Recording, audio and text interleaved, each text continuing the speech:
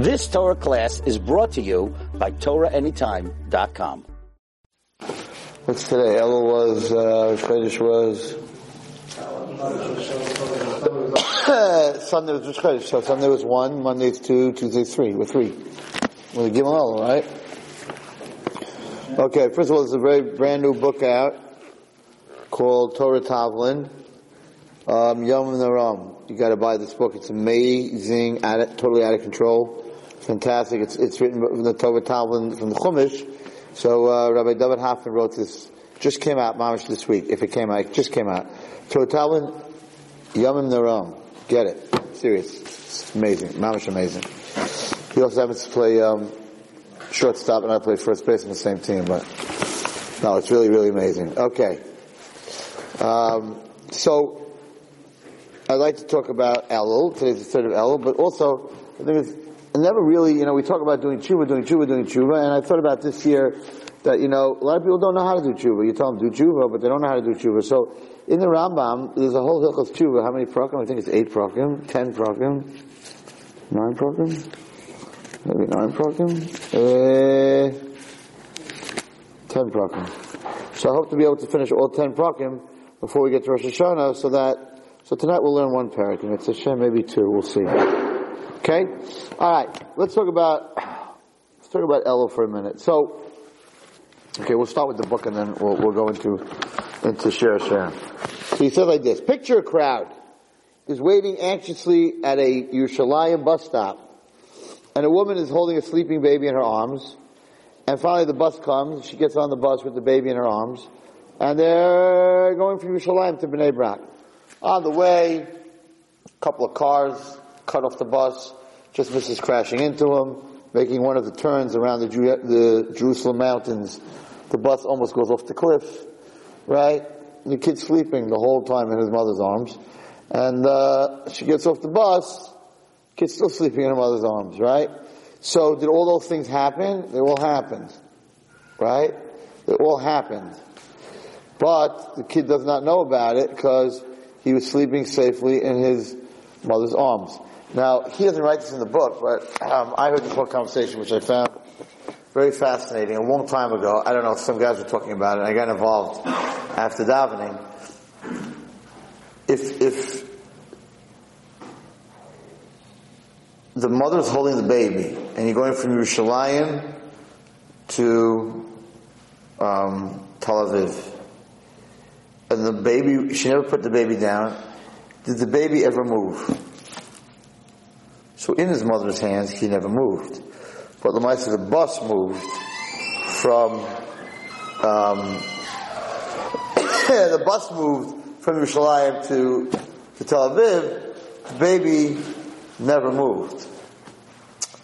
So, if a person has the right emunah and the right relationship with Hashem, which is Ani l'daidi, I am to you and you are to me. So it's the mother to the baby to the mother, which means that the baby's in the mother's hands. Then, in life, even though there are a lot of things happening, you all the time, if you were in Hashem's hands, then you sort of moved from being born until you die, but at the same time, you didn't move. You went through it your whole life, but you were in HaKadosh Baruch Hu's hands the whole time. It's a very deep spiritual way of thinking. But definitely the month of Elul is when we have to think this deeply. So therefore, if you're really in Hashem's hands, and that's what Hashem says, Hashlech, you say at the end of davening, some people have it in their Siddurim, Hashlech al Hashem Yehavcha, Hu Yikakalech. Hashem says, throw all your stuff to me, and I'll handle it. So it's like the ani, the poor person who has a huge 40-pound, 50-pound backpack, and he's walking in the mud in the middle of a storm, and this carriage comes up, this carriage comes up, and picks him up, and he gets into the carriage. You can't believe this guy's giving him a ride. He's got the 60-pound backpack on his back, and the guy's like, why don't you take it off your back and put it on the floor? And it's like, no, it's I can't, you're nice enough to take me. I can't ask you to take my backpack.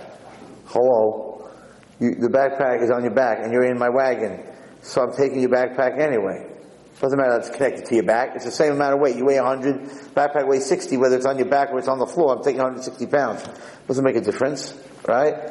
So, That's what means Hashem says like this. Listen, I'm giving you life. I'm taking care of you. I'm giving you time. I'm giving you sustenance. So I got it anyway. So if I got it anyway, all your tzaras, all your stuff, take it off your back and put it on me. I'm carrying you anyway through life. So what do you make yourself from sugar for? Take it off your back. So there's no question. There's no question that a person who has a emunah, a person who believes in God, has a much easier life. First of all, anything goes wrong, you blame him. Right? And second of all, you realize that you're not, if you think you're in control, then it's your fault. You mess up, it's your fault. If you realize that there's some stuff in life you're not in control, then you're not carrying that weight on your back. Elul is sort of this woman on the bus. That you're supposed to reach that level where Hashem's carrying me in His arms anyway. So, during my life, we might have missed going off a cliff, we might have missed that, might have missed this, might have this. But at the end of the day, I'm in Hashem's hands, so I'm sort of sleeping, which is exactly what it says in Shir Hashirim. From the Shir Hashirim it says,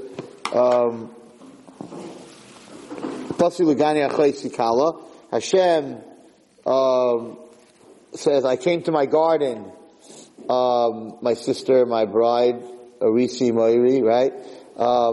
I came to my garden and I gathered my spices and whatever, and this is what Hashem was talking about in the times of Beis Hamikdash, and you made me korbanos, and we had kohanim, right? And we answered to Hashem, I need yeshena, which is big words. I need yeshena v'libi er. I am sleeping, but my heart is awake. So the Mefarshim translate this, that Klal Yisrael is saying, I am sleeping, but my heart, you are awake. So I'm the baby in my mother's arms. Right? I'm the baby. When a child goes to sleep in its mother's arms, it trusts its mother that it won't drop it. If it thought that its mother was going to drop it, it would not, go comfortably into its mother's arms. So we're saying to Hashem, there's a few translations to this, but we're saying, I need Yeshena, so this is like not from such a good side. I need Yeshena, I'm sleeping, Libier, and Hashem, you're awake. Kol doidi fake. The one that I love is knocking on my door, right? And saying, Pischuli achaisi ra'asi yanasi temasi. Open up, Hashem calls us his sister, his friend, his dove, his perfection, right? And we say, Pashatis kataiti, I'm undressed. I'm disconnected, man. I got my iPod, my iPad, all that stuff. I found out today, somebody told me today, that the things in the game of the Wii are called the me. I don't know exactly about the game that much, but they were saying so let's talk about the I. This is the world of the I, and then the we is WII, which means that we is me and myself. You say, really? You should know that in the we, whatever that is, the parts or the pieces or whatever it's called the me. Anyway, so I want to look at this a little differently. Ani Yeshena v'libi er. And this is very important for Elul, because this is the actual prefix to the month of Elul. We say to Hashem, this is a very positive thing, that I might be sleeping, but I'm not dead.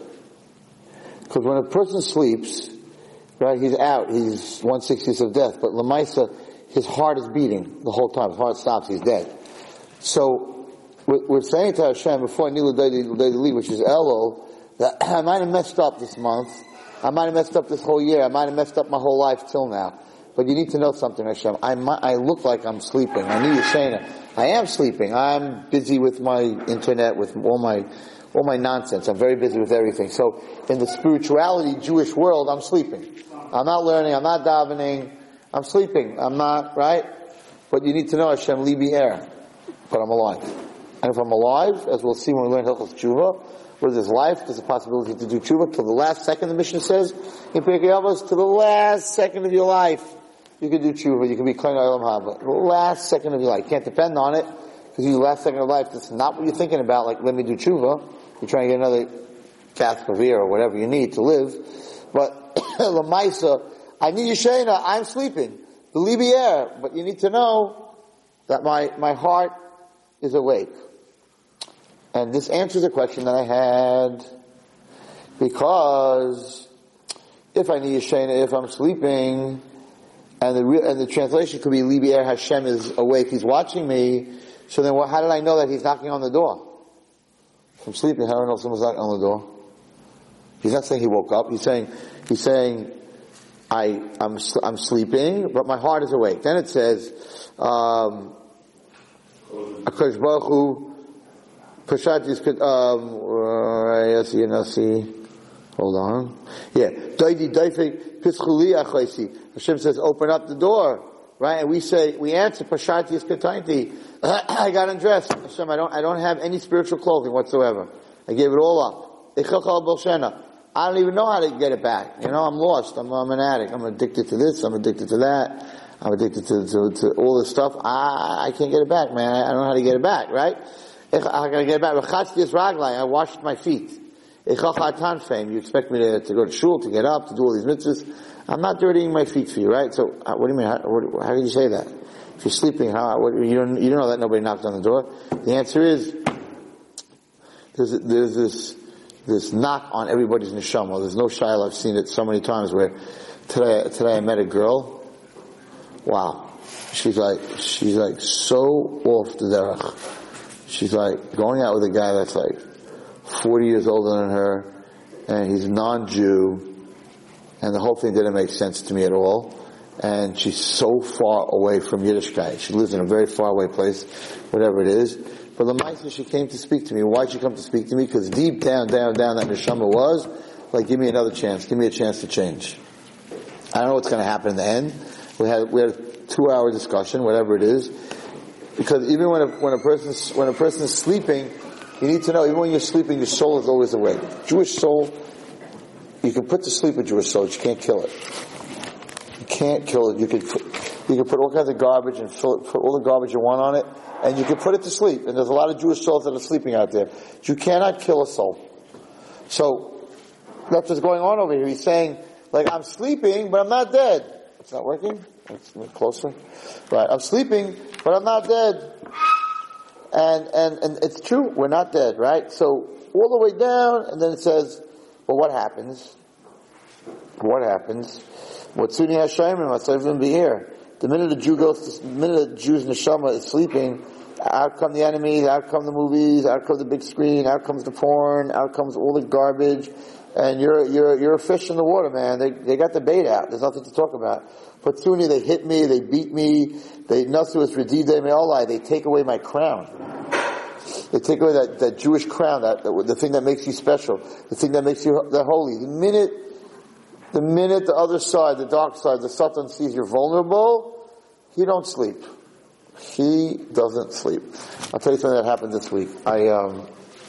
Sunday, so I spoke, and this guy, Eli Rowe, had a breakfast to raise money for a mikvah, to build a mikvah in South Fallsburg. Right? South Fallsburg. Now, we have a mikvah in Woodridge, there's a mikvah here, there's a mikvah there, there's a mikvah there. So, when the guys asked me, why are you going to be late for baseball, right? And I was like, I'm speaking. And they said, why are you speaking Sunday morning? I said, and it was a championship game. I said, to build a mikvah in South Fallsburg, the first thing they said is, what do they need a mikvah in South Fallsburg? We have a mikvah in Woodridge. It's not that far from each other. And there's a mikvah here, and there's a mikvah there, and there's a mikvah in camp, and there's a mikvah in another camp, and right? So I looked at these guys. I said, I know that right now in Woodridge, there are 4 apartments that guys have that work up there, that they do the biggest affairs with girls, Shabbos, Ochel of Shabbos, drugs. I said, Yetzirah never says, another house of Averas? Oh no, it's too close to the other house. I said, how come on the good side we're like, we have a mikveh in Woodridge, why do we need one in Fallsburg? One on the bad side, nobody ever said, we have a movie theater in Woodridge. I guess we won't make one in Kayamisha. They told me to make a movie theater every block. What are you talking? I said, it's only working one side. I said, why don't you think like the Yetzirah? We have to start thinking like the Yetzirah.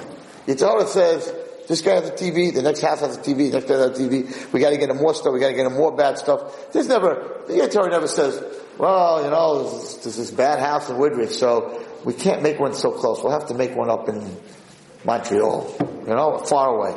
Like, he doesn't mind making one right next door to each other. So I said, like, how come the Tzad HaTumah, right? The Satan on the Tzad HaTumah has no problem with it. When it comes to Kedusha, all of a sudden, we need 2 shuls?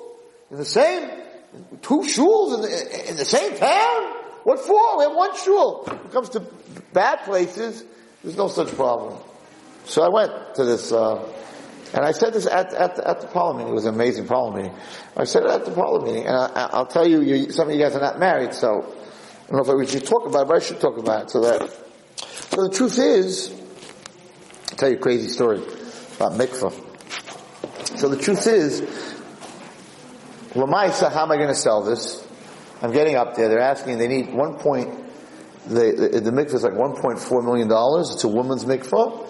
Beautiful. They're building a huge mikvah, and they already got like 600,000, and they need to raise 800,000. They didn't expect breakfast. What do you raise? 20, 30, right?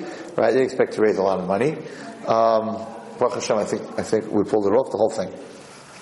It was a crazy breakfast. And I got up there. I'm like, how am I selling this?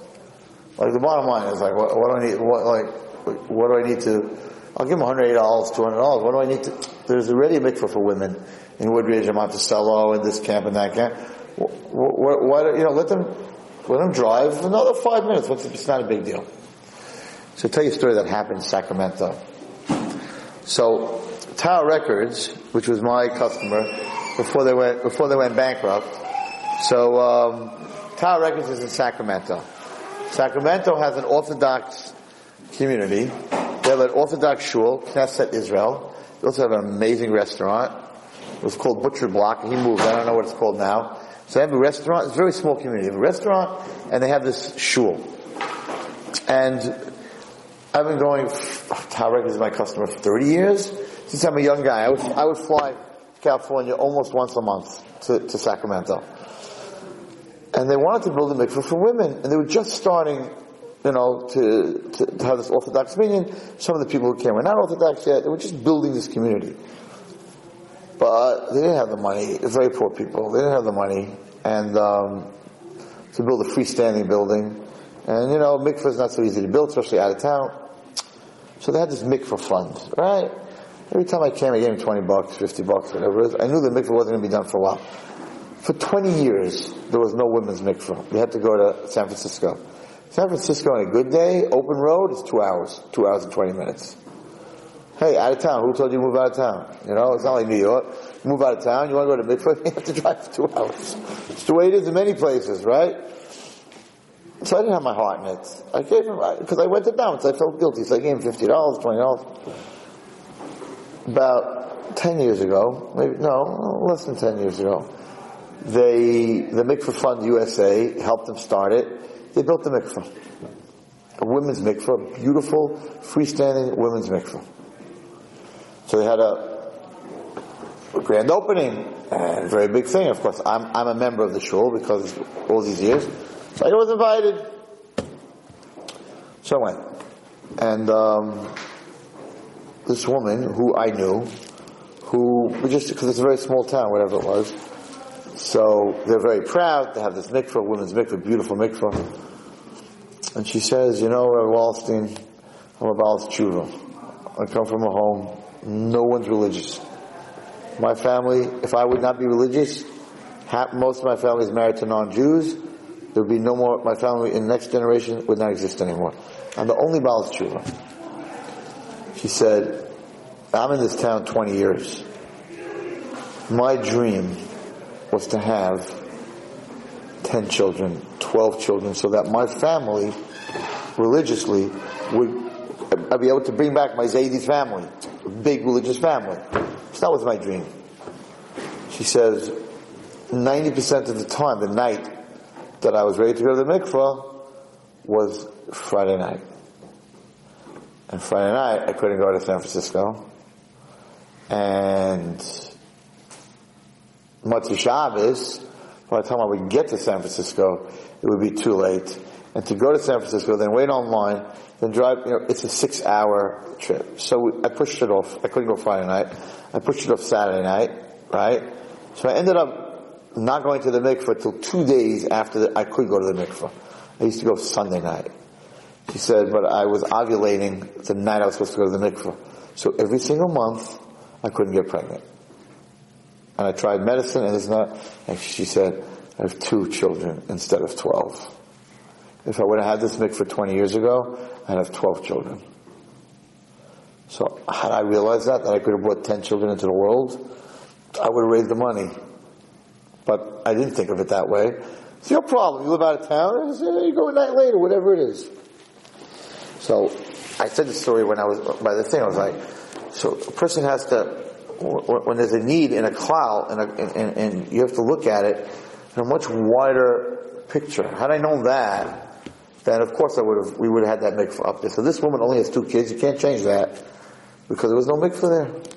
And imagine a 2-day yontif with a Shabbos after it. So 3 days. So 3 days, and then she can't go Motzei Shabbos because it's too late. So she's going to go Sunday night. So it's 4 days after the night she's supposed to go to the mikveh. And now, there's a mikveh there, you can go the first day, Yontif. You don't have to wait 4 days. You don't think, So I said, at the parliament meeting, I said, build the mikveh in Fallsburg because we did research the last 2 weeks. There are 1,000 families that are in 20-minute walking distance of that mikveh. So there's 1,000 families that the women, if it comes out Friday night, you can go to the mikveh that Friday night. Or if it's 2-day, 3-day yontif, you can go to the mikveh. So Baruch Hashem, that speech worked, and we raised a lot of money. But the reason I'm telling you this is because when people reach out to you, you have to think. I never thought that way. I was never like Friday night, and whatever. There's a famous story. It's either with Diane Fisher, brilliant. I just heard about this. Someone said about the mikveh thing, the last one I went to. Either with Diane Fisher or Rabbi Yashiv. Could be with Rabbi Yashiv. Where this woman, so it came out, the night that she ovulated was the night before that she could go to the mikveh. So she couldn't have children. Because by the time she went to the mikveh, she already had ovulated, she could not have a child. And they tried to change her period, they tried to change everything, they could not change it. This was so she couldn't have children for her whole life. Because she wasn't going to Chas V'Shalom do it before she goes to the mikveh, so she was stuck.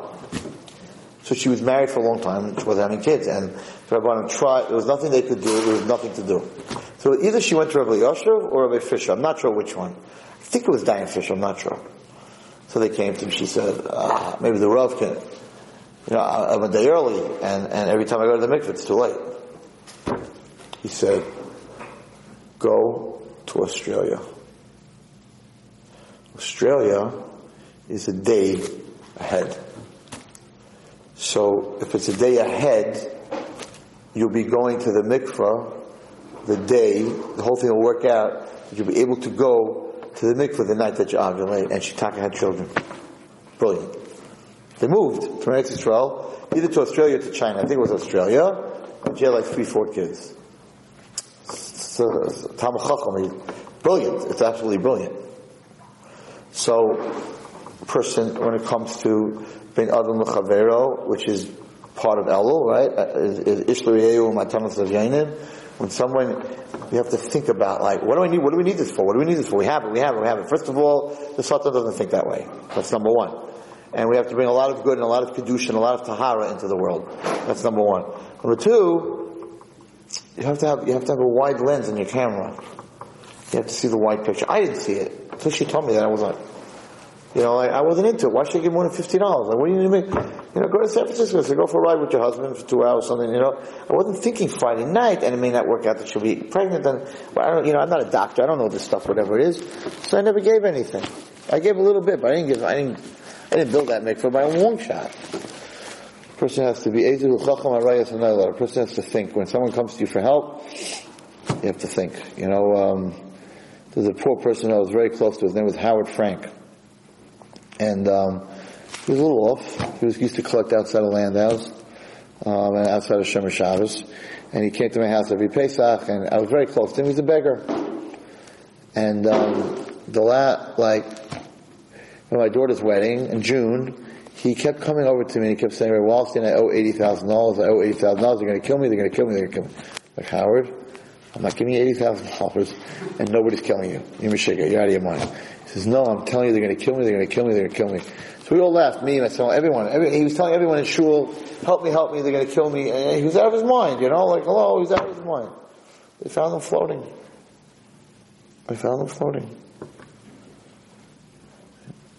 The police called whatever it is, found him floating, somebody murdered him. He was found floating underneath the goannas. And he was definitely murdered, there's nothing to talk about. They claimed suicide, but Howard Frank would never kill himself. And he had over $1 million in pictures from studios that he inherited. And there was just a write-up in the Post about it, the beggar millionaire. And I knew that he had that. And today, it's just to tell you, so he didn't have a job. He used to be the security guard in Kranat Yeshiva, where I worked, and then he lost that job, and he hadn't had a job since, so he started begging. And he wanted to work, and he felt there was no job, nobody would hire him, he was schlumpy, and he didn't look, we bought him clothing, and we used to take him to the barber. He looked like a beggar. You would all recognize him if you saw his picture. He looked like a beggar. So, I never had a job for him. And he died, they murdered him, about 8 weeks ago. And now, I'm Baruch Hashem opening up a new seminary, a different kind of seminary, and a seminary for girls on the street that gives a seminary education, and not only girls on the street, girls that are not religious, that we're going to give them a seminary education with a college program that in 18 months, you go to the seminary half a day, the college program half a day, you have a bachelor's in sciences, business, anything that you need to go into a master program, you will get by us through a university. So, we moved from where I was, and I'm now in the Avenue I, Young Israel Avenue I, which is great. We have a gym, and I'm looking this week for what? For a security guard. And I'm like, Howard would have been in heaven. He would have been my security guard. He would have got his job back, wore his little uniform, he would have been in heaven. But I didn't listen to him. I could have saved his life. I could have put $80,000 together to save his life. Could have purposed pictures against it. I was laughing at him. He came to my wedding, he was sweating. He was like, they're going to kill me, Rabbi Walter. I'm like, Howard, come, let's dance. That's what I told him. I pulled him into dance. And they killed him. And all the people he went over to, we laughed at him.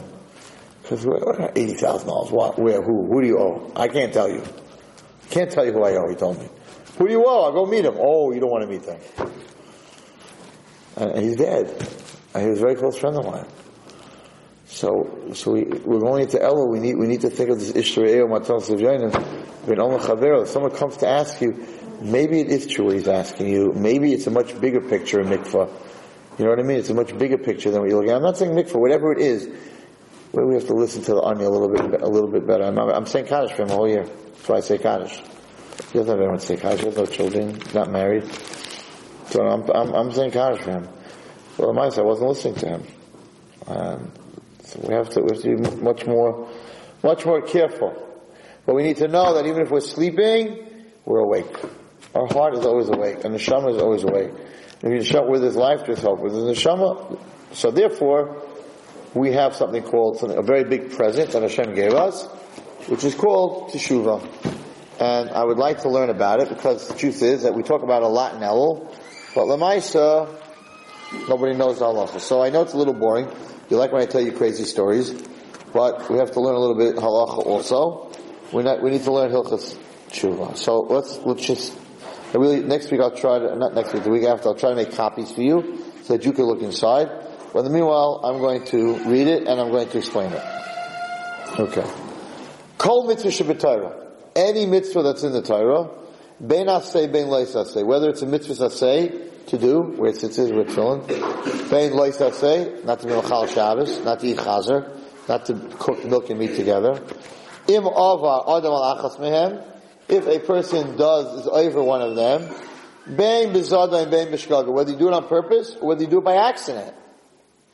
Kisiyash tshuva, if you will do repentance, v'yoshev mechato, and you will ask forgiveness, you will go back from your sin, you have to do the following. Chayiv lehizvados lefnei Hashem. First thing you need to do is you have to say vidoy. Anyone here know what vidoy is? Vidoy is admitting to the sin. Right?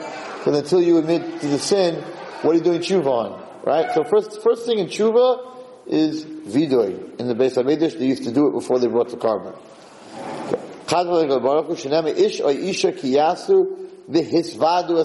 When a man or a woman do a sin, they will admit their sin. This is admitting through words. Vidoy is a mitzvah say. By the way, if you say vidoy, right, which you could sometimes say at night at the edge of your bed, I did this, I did that, right? I think if you say it by your mouth, so then you're creating a real thing to clean away. In other words, you just think it, that's not good enough. You have to say a dibur. You can't just text it. You have to say it. Keitav azvadim. What do you say? On Hashem, please Hashem, Chatasi, Avisi, Prashati Lefanecha. I sinned on purpose. I sinned by accident. I was negligent. Lefanecha. Bo'asisi kach v'kach, and I did so and so. V'hari nechamti, and I feel bad. Ubashti, and I'm embarrassed. B'masai, the way I behaved. This is the 4 parts of tshuva. Vidoy is the first, is admitting it, saying that I feel bad, regret, saying that I feel bad what I did, and the most important is, I'm not going to do this again. And where's the 4th part? If you steal. If you steal money, so saying, oh, I stole money. Oh, I feel bad. Oh, I'm never going to do it again. But you don't give back the money, you're not forgiven. It's not good enough to say you feel bad. I'm not going to ever do it again. I admit what I did, but I'm not paying him back. That's not good. So when you steal something, you take something, the 4th part is giving it back. And this is the main part of admitting what you did wrong. And anybody who talks a lot about what he did wrong, and he spends a lot of time in this, he should be praised. Okay.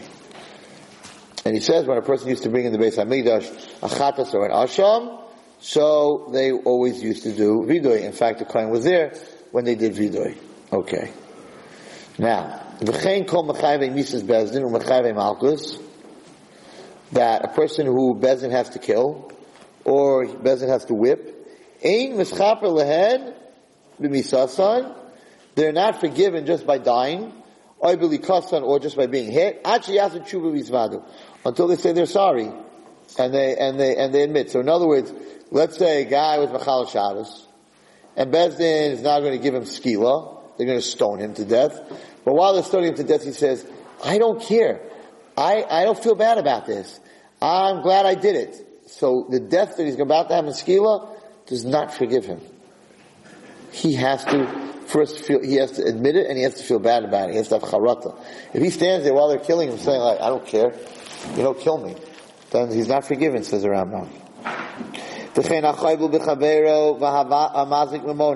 A person who hurts physically his friend, or he damages his friend's money. Even if you pay back the guy the money, what he has to pay him, he's not forgiven until he admits what he did. And he decides he's never going to do this again. Okay. What about on Yom Kippur, when they took the ram and they pushed him off the mountain, right? So that was a kapara for the whole Klal Yisrael. Who says the vidoy? Kohen Gadol mitzvah olav aloshin Klal Yisrael. He says it. He says the vidoy for the whole Klal Yisrael. Okay, this you don't need to know.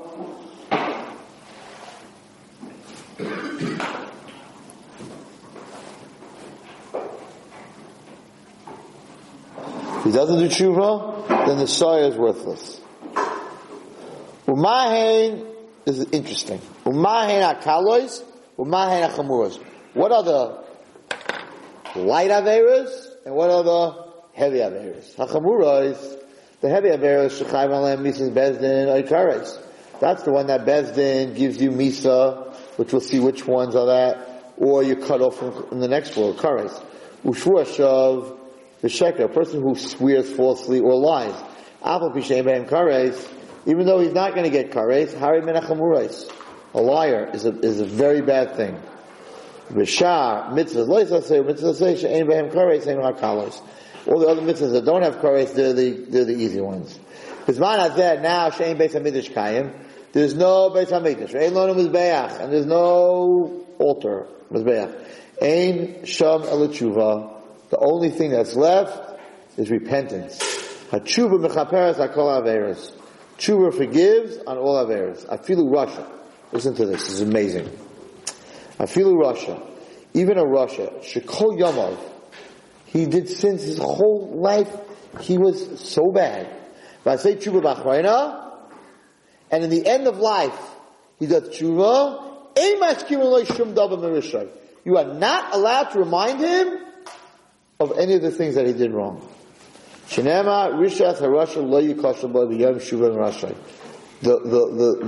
evil that the Rasha does, you cannot bring up to him on the day that he does repentance. The day of Yom Kippur, forgive those who do tshuva. Says in the Torah, today, that day specifically Yom Kippur, will get you forgiveness. Even though tshuva will forgive you for anything that you do wrong, and the actual day, let's say you don't do tshuva on Yom Kippur, let's say you just sleep a whole day, right? The actual day of Yom Kippur has a power that's mechaper. Some averos you're forgiven right away, but some averos you're not forgiven right away. Ketzad. A person was over on a mitzvah, let's say, that doesn't have kores, but I'll say tshuva, he gets matzah right away.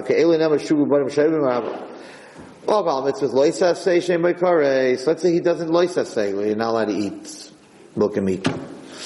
Cook milk and meat. The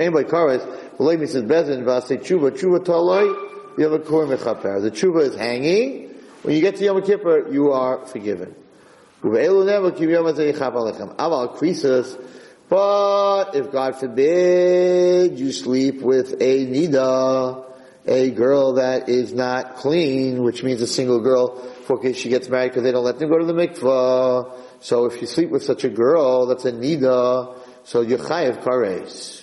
So aval kares, if you did something like that, you're aval kares. Misas bezdin, v'asei tshuva, and you did tshuva. V'yom HaKippurim, you need tshuva and Yom HaKippur Toilin. They hang. V'yisur nabanalov, and the pain that the person will go through after Goyim Leis HaKapara, that brings them all in, and you're forgiven. Until you have Yisurim, you're not going to have Kapara. How do we know that? Because it says, they'll go through Nigam, pain. What are we talking about? If you didn't disgrace God's name in public. But if you machal Hashem's name in public, even though you did tshuva, and you had Yom Kippur, and he continued his tshuva, and he went through a lot of pain. What's going to be the final? You're not forgiven until you die.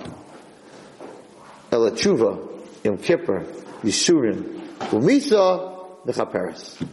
You need all five. Tshuva, Yom Kippur, Yisurim, 4. And Tshuva, Yom Kippur, Yisurim, and Misa.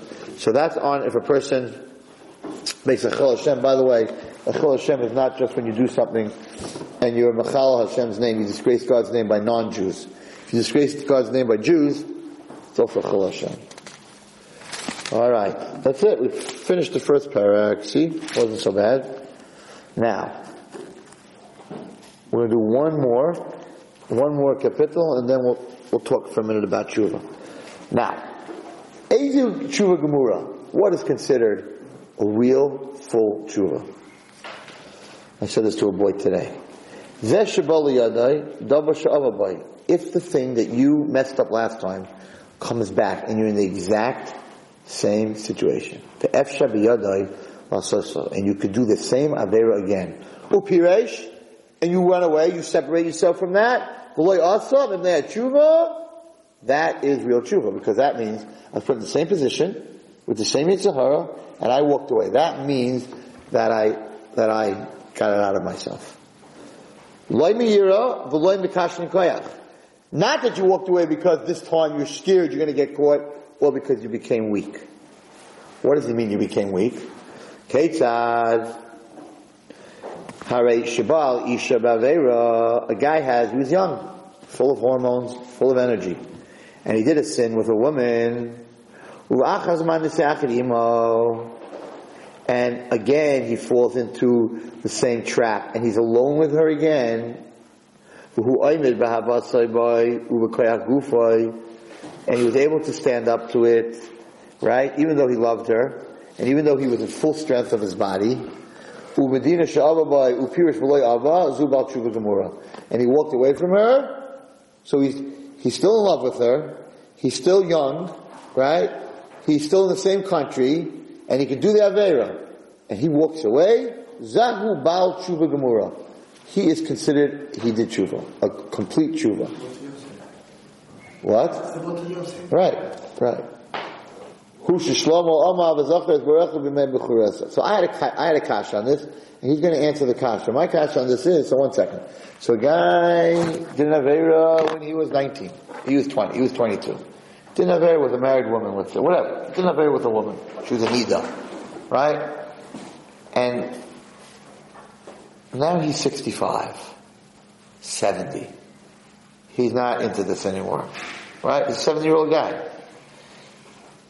He doesn't have that fire, he doesn't have that hormones, and he's like, Hashem, I feel very bad what I did when I was 20 years old. I want to do tshuva. So you can't do tshuva? Because he doesn't have the fire anymore? He's not back in the position he was, because he's 70, and he was 20 then, right? So that's it. So then what do you mean? You said, the Rambam said that everything you can do tshuva on. So the minute I become old, I can't do tshuva on all those Averis, right? So the Rambam, it bothers him, the same thing. So he answers the question. And he says the question himself, actually. He says, Hu Shlomo Amar, Shlomo HaMelech said, V'zocher es borecha, remember God, b'mei b'churasecha, when you're young. When you have those Yetzaharas when you're young. Because when you're old, it's not a real tshuva, because you don't have the same Yetzahara. So you need to do the tshuva when you're young, not when you're old. And if you only do tshuva when you're old, he's physically not able to do what he did when he was younger. Even though it's not a real tshuva, because now I'm 80 years old, I don't have that yitzhar anymore. It works for him, and it's considered about tshuva. Even if his whole life, he did Averis, and he does tshuva on the day of his death. And he dies while he's doing tshuva. All his Averis are forgiven. Until the sun goes out, the light goes out, the moon goes out, the stars go out. If he remembers God before he dies, and he does tshuva before he dies, nislach lo, he is forgiven, even though he doesn't have the same Yitzhara. He's 85 years old. He doesn't have a Yitzhara for girls, right? Even though some 85 years old also still have it. What's worse than a young fool?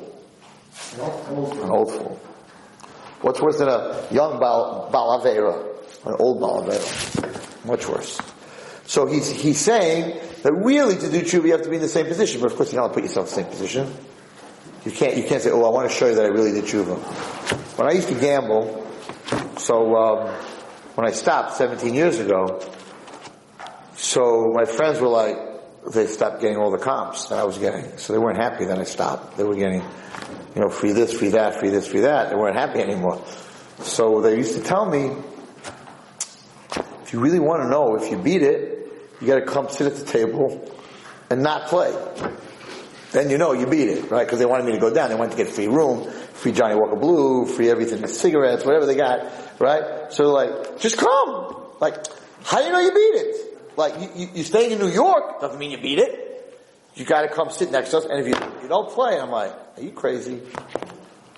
I don't need to come down into the same spot to find out or not. The person has to protect themselves. Same thing with addiction. You know what? You're alcoholic. You think you beat it? Let's go sit in the bar.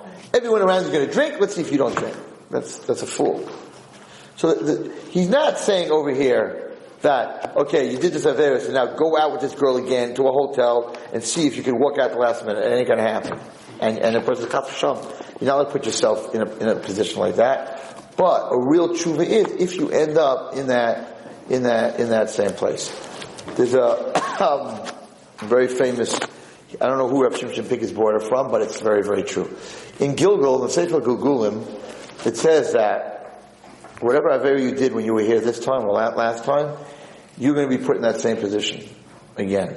The only way that a person can fix his soul is that whatever you messed up last time, you have to be in the exact same position and not fall this time. So you will be in that same place, and you have to beat it. And once you beat it, you did your tikkun. Doesn't mean you're going to die on the spot. You still have a lot of other things to do in life. There are different tikkunim. It's not only one tikkun usually, but that's how you do a tikkun. So you missed out. What? That's how you missed out on. They give you more than one chance, usually. So, Rav Shimshon Pincus said like this. So you have a guy that last time he was here, a bunch of missionaries got him, and he went to church, and he got baptized. Right? So the soul comes up to the next world, he gets judged. No good. You did a big bad one. We gotta send you back down, you gotta fix it. That means that person's gonna end up in a church again. So that's the only way he can fix it. Now that's not fair. You're putting him back into a church? So of course he's gonna do the wrong thing. That's not fair. The truth is, if you think about Gilgal, it's very not fair. Why do you think that I failed last time, right? That I struck out last time, and this time I'm going to hit a home run. You're putting me back into the same position, then I'm going to fall again. So what kind of tikkun? You're putting me back in the church, so how can I not fall? He said something amazing, and it's so true. He said, they're not going to put you in church when you're 4 years old. They're going to let you live your life. And by the way you live your life, that's how you're going to be put back in the church. So, you're born, you come to this world, you're off the derech, you meet some missionaries, you might go back to the church and get baptized again, and come back to the Shemayim and have to go through the whole birth and death and that whole business, and you're going to have to come back again. But, maybe you're a alcoholic. Right? So you're going to end up, because most AA programs are in a church, in the basement, right? So you may end up in a church not getting baptized because you're an alcoholic. That's not going to be a tikkun for you. You didn't fix anything. You may end up in Chicago city limits. Chicago city limits, when I was just married, and they've been around for a long time, is a comedy group. And their comedy group was played off Broadway in the basement of a church. So I didn't go. But they asked the Shiloh. Guys asked the Shiloh, can we go to this comedy thing? And since it was not in the church, and it was in the basement of the church, they went. I didn't go. I don't have anything to do with a church, right? That's not a tikkun on getting baptized. Going to a comedy, Chicago city limits, the bottom of the church. But this guy lived his whole life doing kiruv. That's what he did. Aha. So he helps Jews. So he's going to be put in a position that someone that he knows that he's working with is going to end up in a church, and he's going to come flying into that church to get him out of there to save his kid before he gets baptized. And then he will have done his tikkun. You're going to be in a church. There's no discussion. How are you going to be in that church? What are you going to be doing in that church?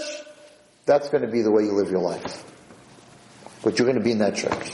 But it's going to depend on how you live your life.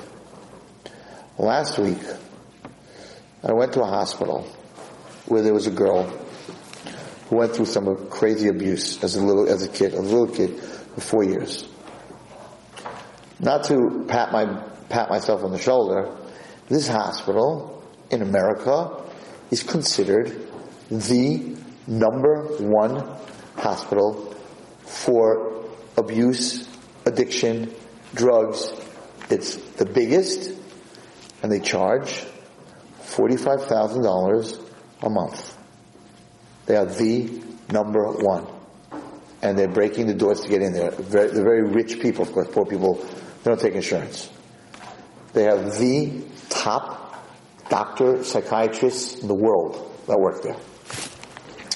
I got a phone call about 4 weeks ago from this hospital. We have a girl, she's Jewish. There are more than one, but we have a Jewish girl. She's here. The longest it takes them to turn a kid around is 6 weeks. So it's 45,000 plus half of that. It's about 60 grand. That's their normal. She's there 10 months, and they can't turn her around. Her parents already spent $450,000. I told the parents, "You give me that $450, she'd be very healthy. I promise you, very healthy, right?" She's not healthy. She's not doing well. So this hospital calls me up and says, "There's nothing we can do for her anymore." She comes from a religious family. We have come to the conclusion, with all our meetings, with all our clinical psychologists, psychiatrists, doctors, PhDs, they got more letters on their doors than we have, I don't know what, right? That a Jewish girl from a religious family, there's a void in her, there's a void in her because of her religion, and a lack of fulfillment of her religion, because over here, she's not kosher, there's no Sabbath, there's nothing. That without filling that void, without bringing the heart and the soul, that's what they said, the mentality and the soul together, we cannot help her. We hear that you are very good with kids. Would you fly down here? Would you fly down here and meet with her and us together? Sure.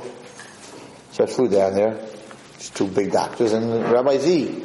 I didn't even go to college, right? They asked me, where did you get all your degrees? We heard all this about you. I said, I went to Talmudical College, Mir Yeshiva Talmudical College. I graduated, So, let them think whatever they want. You went to Talmudical College, whatever. But I never went past high school. So, I went to yeshiva after that. I wanted to go to college. I went to my father. I wanted to go into business. I'm in business. I'm a businessman. I always wanted to make a lot of money. I wanted to go into business. So I said to my father, I want to get a master's in business. I want to go to business. My father was a very big businessman. He was a wealthy man. He was a very big businessman. So when I went to him, I remember going to his room and I said, "Dad, I'm in Mir Yeshiva and they don't let you go to college, but I really want to go to college. I want to get a master's in business." And he said to me, "Why?" I said, "Because I want to make a lot of money." He said, "Hold on." He said, "If the professor who's teaching business was a good businessman, he wouldn't be making $80,000 to $90,000 a year. He'd be out there in the business world making $5-10 million. Why would you want to learn business from a guy who's making 70 grand?" He said, "If he was any good, then he'd be making millions." He said, "You want to learn business? I'll take you to my meetings. You'll hang out with me. I'll teach you business." He was making a lot more than 70 grand a year, my father. He was 100% right. The famous thing, he got up, the owner of, what's that coffee company? Starbucks. And they gave him, if you give a certain amount of money to a university, they give you you become an honorary PhD doctor. So he gave a lot of money. It was Yale or Columbia, one of these big colleges. And he gets up and he says, he didn't do well in school. All these guys, Gates didn't do well in school, he didn't do well in school, the guy from Facebook didn't do well in school, all the big boys, Einstein got kicked out of school, anybody, all the guy who wrote the books on physics right now, the big professor, he got kicked out of school. Everyone that did anything in their lives got kicked out of school. Serious. Look at all the big people, they all got kicked out of school. So this guy gets up, now you have to remember, he's getting up in this big college, right? He gets up and he says, godless, he says, "I want to teach you a lesson in life. The A student teaches the B student how to work for the C student." The A student's the professor. What does he do? He teaches the B student, all the guys that come to school, to work for me. Well, I don't start. So all you guys have to learn business law and all this to work for me. He says the A student, the professor, teaches the B student how to work for the C student. It is so true. It is so true. I know guys that are very wealthy, running huge corporations, right? They can't sign a check. They don't know anything. They have around them. They have lawyers and accountants and actuaries, and they're surrounded because they got a lot of money with everything. But they themselves, they're not even a C student. You got all these brilliant guys working for a guy, he can't write his name. But his head, he's ADD, and he's listening to 20 conversations at one time. And he remembers each one of them because he's ADD. Because ADD people are the best multitaskers in the world. Because they can't sit. So they're like, yeah, what? And I was taught, there's one guy, I want to say his name. He has thousands of stores. He's a multi. So when I go in to speak to him about my bag business, whatever it is, so he's like, why am I paying so much? Right? He's like this. Why am I paying so much? Why? And I'm like, listen, the trucking and the container, and he's already not talking to me anymore.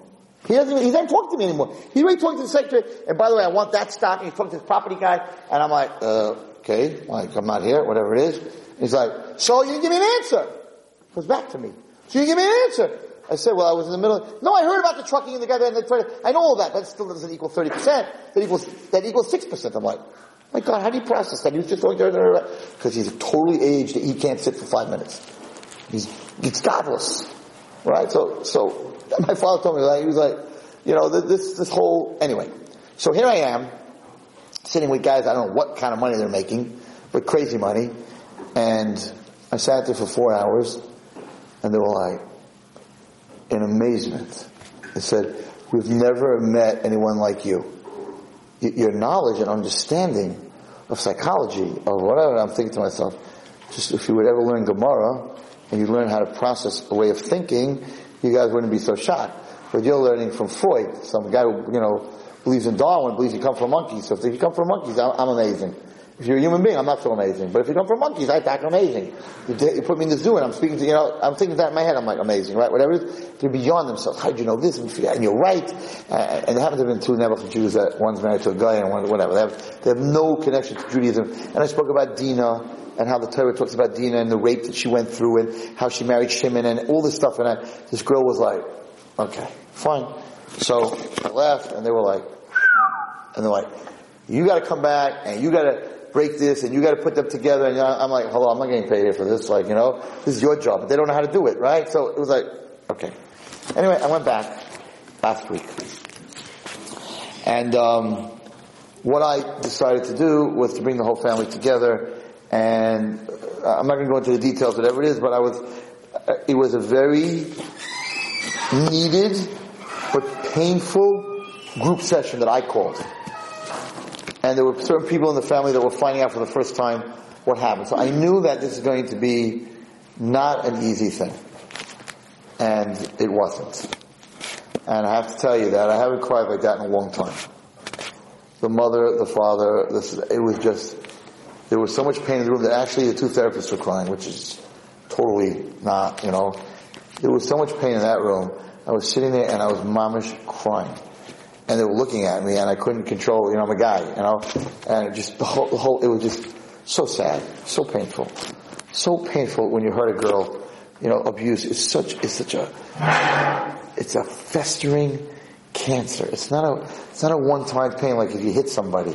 It's a cancer that just destroys her, makes her anorexic, makes her get 56 stitches and cut herself. And if people knew what they would do to a girl when they abused them, I don't think anyone has the heart to they don't understand. As your way as another. They think, it's destruction. You break them down. They're suicidal. They're a very sensitive being, a girl. I don't think guys understand that a woman is a very sensitive being, and it's Hashem's daughter. You mess with her. You mess with my daughter, you're not going to mess again. I can tell you that. You mess with one of my daughters, you're not going to mess with anyone again. And I'm a human being. You mess with one of God's daughters, it ain't going to be pretty after 120 years. It ain't. There's a special place for people who mess with God's daughters. I'm just telling you that. And the festering and the pain, we also have a guy that gets abused. It's very, very hard, don't get me wrong. But we deal with it differently. We don't self-mutilate. They do.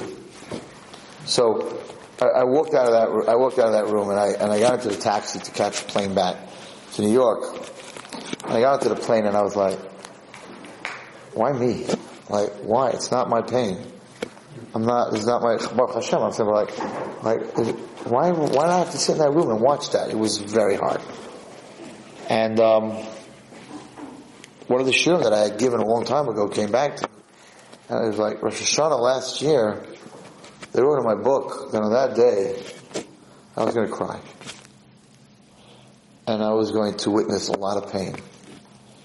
And depending on how I lived my life till that day, is why I'm going to cry, and where I'm going to witness that pain. I could not change the Gzeira that it wrote that on Thursday of this and this date, Zechariah Wallerstein, you're going to cry. And you're going to witness a lot of pain. I could not change that Gzeira. But what I could change, by what I did until that point was, you know what, you're helping other kids, you're going to see someone else's pain. And you're going to cry for someone else. It's not going to be your kid. It's not going to be your family member.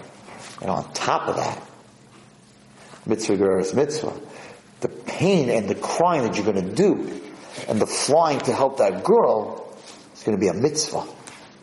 So, not only is it not going to be a punishment, but you're going to sit there, God forbid, it's someone in your family that you're crying about. And for a man to cry, that person has to be really hurt. That you're going to cry, not only, but you're going to cry, and you're going to get a mitzvah for crying. Wow, what a turn of events. So how did you do that? Because how you lived till that point. If you live for yourself, then you'll cry for yourself for something that happened to you or your family. If you live for the rest of the world, then you'll cry for the rest of the world. Not only won't be your family, but on top of that, you'll get a mitzvah. Hatzalah member, you're going to be in an ambulance that night. But you're a Hatzalah member, so you're going to be in the ambulance to help someone else, you're going to get a mitzvah. You're not a Hatzalah member, you're not helping anyone else, then you're going to be the one that's laying on the stretcher. Because that's what it was written on Rosh Hashanah Yom Kippur. So, I'm telling you something very, very deep. There are certain gezeiras that we can't change.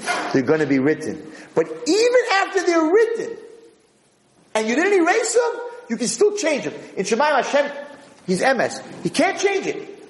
Sign, August to that, Zechariah Shimon ben Rav Yitzchak HaKohen is going to cry his eyes out for a half an hour. Sign. Can't change it. Hashem can't change it. He won't change MS. But Hashem's whispering in your ear, Zechariah, if you take care of everybody else, you'll cry. And the Satan has nothing to say. He cried. The Gzeira was kept. Cried for half an hour.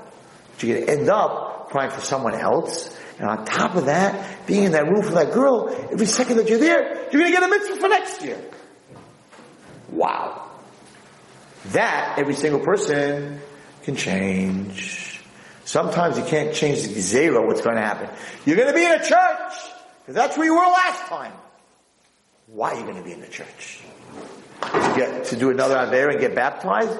Or you're going to be in the church, and on top of being in the church, you're going to get a mitzvah, you save somebody, you pull the kid out. That's up to you. That's up to you. The way you live, and the way that you're being Allah Chaveiro, that you can change. And Rebbe Gamliel always tells me the same thing. There's a certain amount of worrying and daiga, which is worrying, that is written every year. It's part of the things that are written for a person. It's up to you if it's daiga for your family or it's daiga for other people. That's up to you. That there's going to be daiga, that you're going to worry, that you're going to have a reason to worry, there's going to be a reason to worry. The question is, will it be for someone else?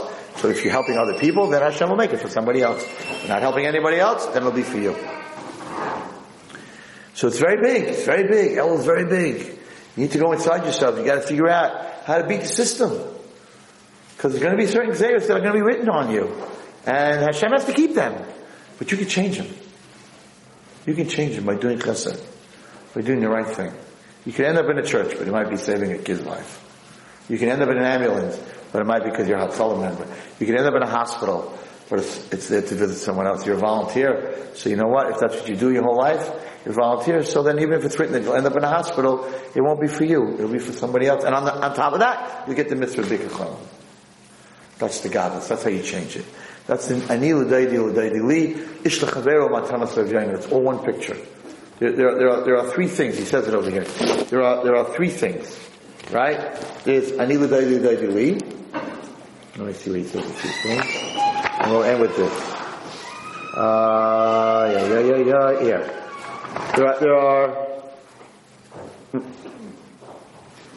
There are three primary actions that we can do to affect a positive outcome on Rosh Hashanah Yom Kippur. What are they? We say them. Tshuva, Tefillah, and Tzedakah. Right? Davening, doing Tshuva, and giving Tzedakah. So he says, what do they stand for? Ben Adam Lamakom, that is Tshuva, right? Between us and God. Ben Adam Chaveiro is Tzedakah. And Ben Adam La'atzmo, between a person and himself, that is Tefillah. Right? So you have Tshuva, Tefillah, and Tzedakah. So, you have Ani L'Daidi Daidi Li, that's between us and God, right?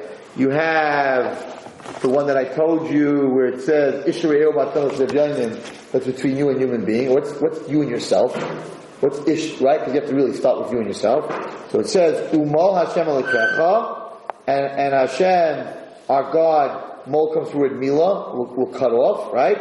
Umal Hashem Alekecha, Es Levavcha, Ves Levav Zarecha. So S is Aleph, Levav is Lamed, the S is Vav, Levav is El. That's spelled El. And those are the three, they call them the three big T's. Tshuva, Tefillah, and Tzedakah. And those are the three things we have to work on. We have a month to work on, so you can spend 10 days on each. One is between me and my friends, one is between me and God, one is between me and myself. Me personally, we tell you the first one to work on is me and myself. Because you can't be me and my God and me and another person until you're me and myself. Because there's no me in the equation if there's no me in yourself. There can be God and your friend, but there's no me. So the first thing you have to start with is me and myself. You got to go home and say, what am I doing? Do I want to be the one on the stretcher, or do I want to be the one that's helping the one on the stretcher? Do I want to be the one in the hospital? I want to be the one who's visiting the hospital. Right? So if you help kids, and I spoke about this, and you tutor, take this month's kids coming back to school, go to the school and find out, is there anyone here that needs a little help? I'll give you 2 hours a week to teach a kid.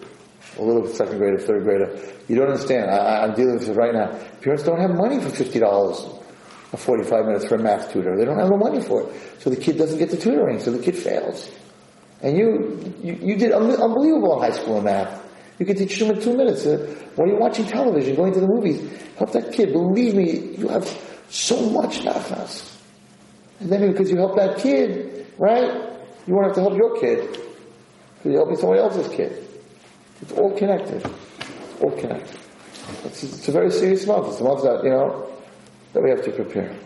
And I got off the plane and I was had a big nechama. And I said, Baruch Hashem. I cried today. I cried for somebody else, and I'm going to daven for her.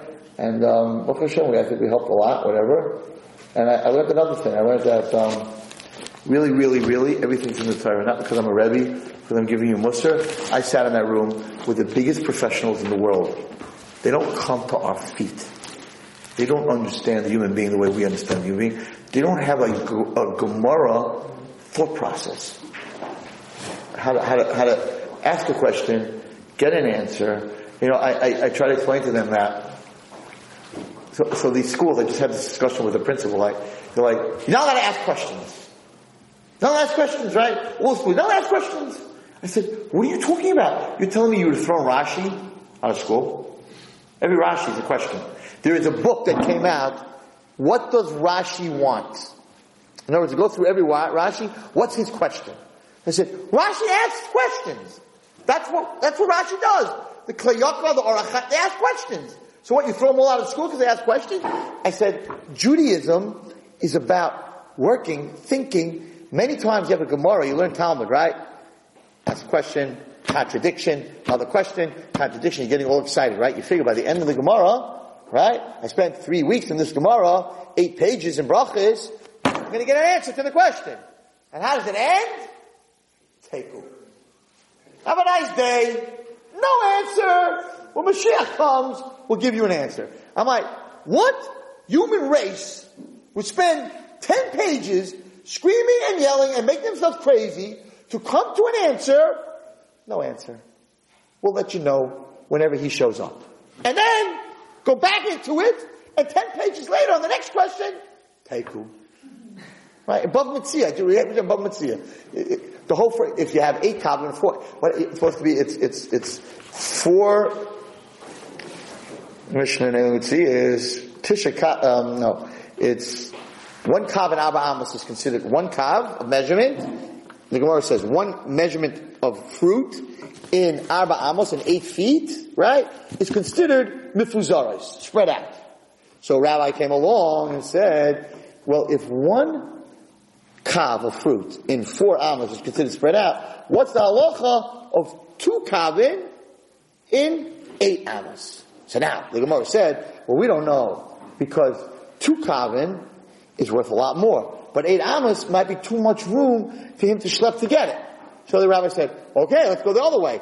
How about half a kav in 2 amos? So the distance is not a lot, but the value of the fruit is much less. Wow, interesting. Great questions, right? Take care. Have a nice day. So at that point, any non-Jew would say, this is the dumbest book I've ever read. But where am I going? The end of the story? Did he live? Did he die? I don't know. We'll let you know when the Messiah comes. How many of those books are going to sell? Right? At the end of the book, we don't know what happened at the end.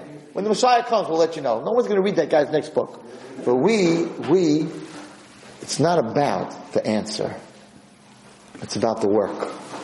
That's how the Gemara is based. That's why after one teku, you're going to go back in. Fine, I don't need to know the answer on those 8 and 4 and 8 and 4. Mashiach comes on. But the process of, the fruit is worth more, but the distance is more. So I don't know if he's going to pick it up. The fruit is worth less, but the distance is less. Right? So you're going to argue, what do you think? What do I feel? The Gemara says we don't have an answer. But it's the work. I try to explain it to them. I said, my head knows that I'm not going to always have the answer. I said, that opens my head much wider than yours. You need an answer at the end of the day. So you need physics to prove how the world came into creation. Right? So you spent this $1 billion on this new thing called the God molecule, where it's billions of dollars, it's extreme. I don't need to know. Like the girl that came to Rabbi Gamliel when I was sitting there, and she's like, could you read my palm? I'll never forget it. My Rebbe, she thinks he's a palm reader, right? And he could read palms, by the way. He could. He knows how to do it, right? Could you read my palm? So my Rebbe said to her, I was sitting there, he says, why do you want me to read your palm? She says, I heard that it says on my palm what I was last Gilgal. What it does. What you were here, what you were like when you were here last time, right? So he looked at her and he says, when you figure out why you're here this time, I'll tell you about last time. Right? What are you worried about where you're coming from? Look at where you are now. Right? So the Gemara, we learn, we get there, we have an answer, we don't have an answer. It's the way we got there. It's the equation. That's what counts. They don't have that understanding. So the Gemara teaches us you don't always have to have the answer. You can work and work and work, and that's what it says. You don't have to win the race, you just have to run the race. It's not Olympics. Hashem doesn't need you to win the race.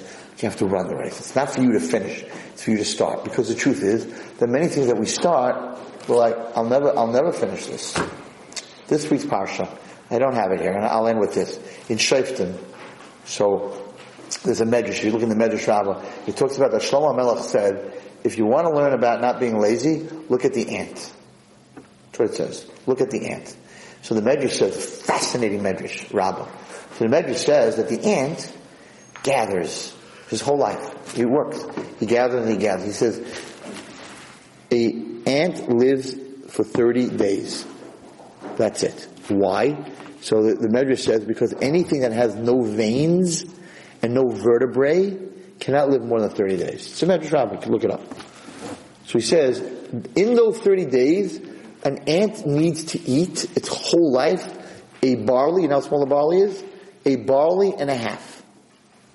So they once opened up an anthill, and there were hundreds of pounds of rice. So I don't understand exactly what this means. So however they talked to an ant, but they asked, why did you collect so much rice? You can only live 30 days. This is enough for all of you for 3,000 years. So why didn't you, they're not lazy, right? Why didn't you stop? So you know what they answered? Godless. Let's look at this message. You're right. Hashem created me that I can only live 30 days. But Hashem could do anything. And if he decides to change and that I should live much longer, I need to have food. An ant said that. You hear? An ant said that. I guess the malach of the ant. In other words, I'm only going to live 30 days, but Hashem can do anything. So he might decide that ant should live 300 years. I got to be prepared. You always have to be prepared. So Shlomo HaMelech said, look at the ant. Look at the ant. He's looking. I'm finite. I don't have bones. I don't have veins. I can only live 30 days. That's not going to stop me. Because you never know. God can do anything. And then I'm not going to have food. I got to have food. That's how Hashem the Bria think. And that's what Shlomo HaMelech said. We as human beings, we have to learn from that. Keep gathering mitzvahs. Keep gathering mitzvahs. Keep gathering mitzvahs. Keep putting on tefillin. Keep going to minyan. Keep going. You don't know how long you're going to live. Hashem should give me life. I'll gather more. I don't know in the next world how much good stuff I need to have. I don't know all the bad stuff that I did. I can't remember all the bad stuff. I don't know what that scale is going to look like at the end of days. Just keep going. It's like when you want to make money. You don't stop. Don't stop. The machine's throwing money. You keep getting more, That's how we have to look at life. Guys are running with pails. They're going to say, okay, I got enough. Whoever said I got enough? Nobody says I got enough. Right? Everyone went for that $450 million lottery last week. Of course, some truck driver won it. We don't ever win it, right? And he said, I'm not changing my job. I only have $300 million. Why should I change my job? But Lamaisa, you have to think like money. You keep running with pails, with this, with that, with anything that you can have. So you have to think that life is the same thing. Have another minute, do another mitzvah. And HaKadosh Baruch Hu will give you a long life then. But it's really up to you what happens in the Gzeirah. Even a bad Gzeirah, you could turn good. Like what you do. So you have to show an Elul, guys. You have to do good and do good and do good and show an Elul that HaKadosh Baruch Hu, I could do good. I need l'dayli, carry me. Take me on the bus. No matter what happens, I'm in your arms. I trust you. It's so much easier when they put me under to get my kidney stones crushed. It was definitely the closest I was ever to God in my life. And what do you mean? You go to the Kaisel, I'm in Elah, in Kippur, I'm fasted. The closest I was ever to God in my life was when they put me under. It's like an operation where they crushed your kidney stones. I will never forget it. I was laying in that bed, so I know already because I've had appendix out that the anesthesiologist is a liar. He says count to 10. You never make it past 4. I know that. I've been through enough anesthesia. He's like, okay, count to 10, and then you'll be sleeping. 1, 2, you're gone. You're finished. The minute that Demerol hits, you're out. So I knew when the guy said to me, we're going to count to 10. I'm like, no, we're not. No, you're not. I'm not going to make it past 4. He's like, you had something like this before? I'm like, yeah. So I told him, give me 1 second. I was very scared. I'm not going to tell you I wasn't scared. You get under anesthesia, you could die. Anesthesia is a dangerous thing. I didn't know what was going to be with me. Right? I never had kidney stones crushed before. So I don't know what's going to happen. So I was thinking of what tefillah I should say before I go to sleep. Before they put me to sleep. Shema Yisrael. Most people say Shema Yisrael. Right? And I was like, I don't know what to say. And what did I say? Biyado Afkid Ruchi. I didn't say Kriyat Shema. I didn't say anything. I said Biyado Afkid Ruchi. In his hand, I put my spirit. And I had such a moment before I was put to sleep where I just said, I'm going to sleep and I may never wake up. And I may never wake up. Doesn't matter. I'm going to sleep in his hands. If I wake up I'm in his hands. And if I don't wake up, I'll be in the next world in his hands. I never had a moment of, I don't know how to say it, bliss. I was just like, just let everything go. It was like amazing. I was just in his hands. It was just like, it doesn't matter. I was at a point where I'm going into the darkness, no matter what happens. Uviyadai afkid ruchi. People told me to say, Eino Mavado, say Shema Yisrael, say Hashem Hu Elokim, and it just came into my head, Uviyadai afkid ruchi. And from Adon Olam. In your hands, I'm giving it to you, Hashem. I'm in your hands. Do whatever you want. It's yours. It was amazing. And at the end of the day, we are all in His hands. And that's how we have to, if we go through life like that, it's simple. Shabbat Tzlacha and Bracha B'ezrat Hashem, and all the teikus should be answered by Mashiach B'Karev. And it's great to be back. You've You just experienced another Torah class brought to you by TorahAnytime.com.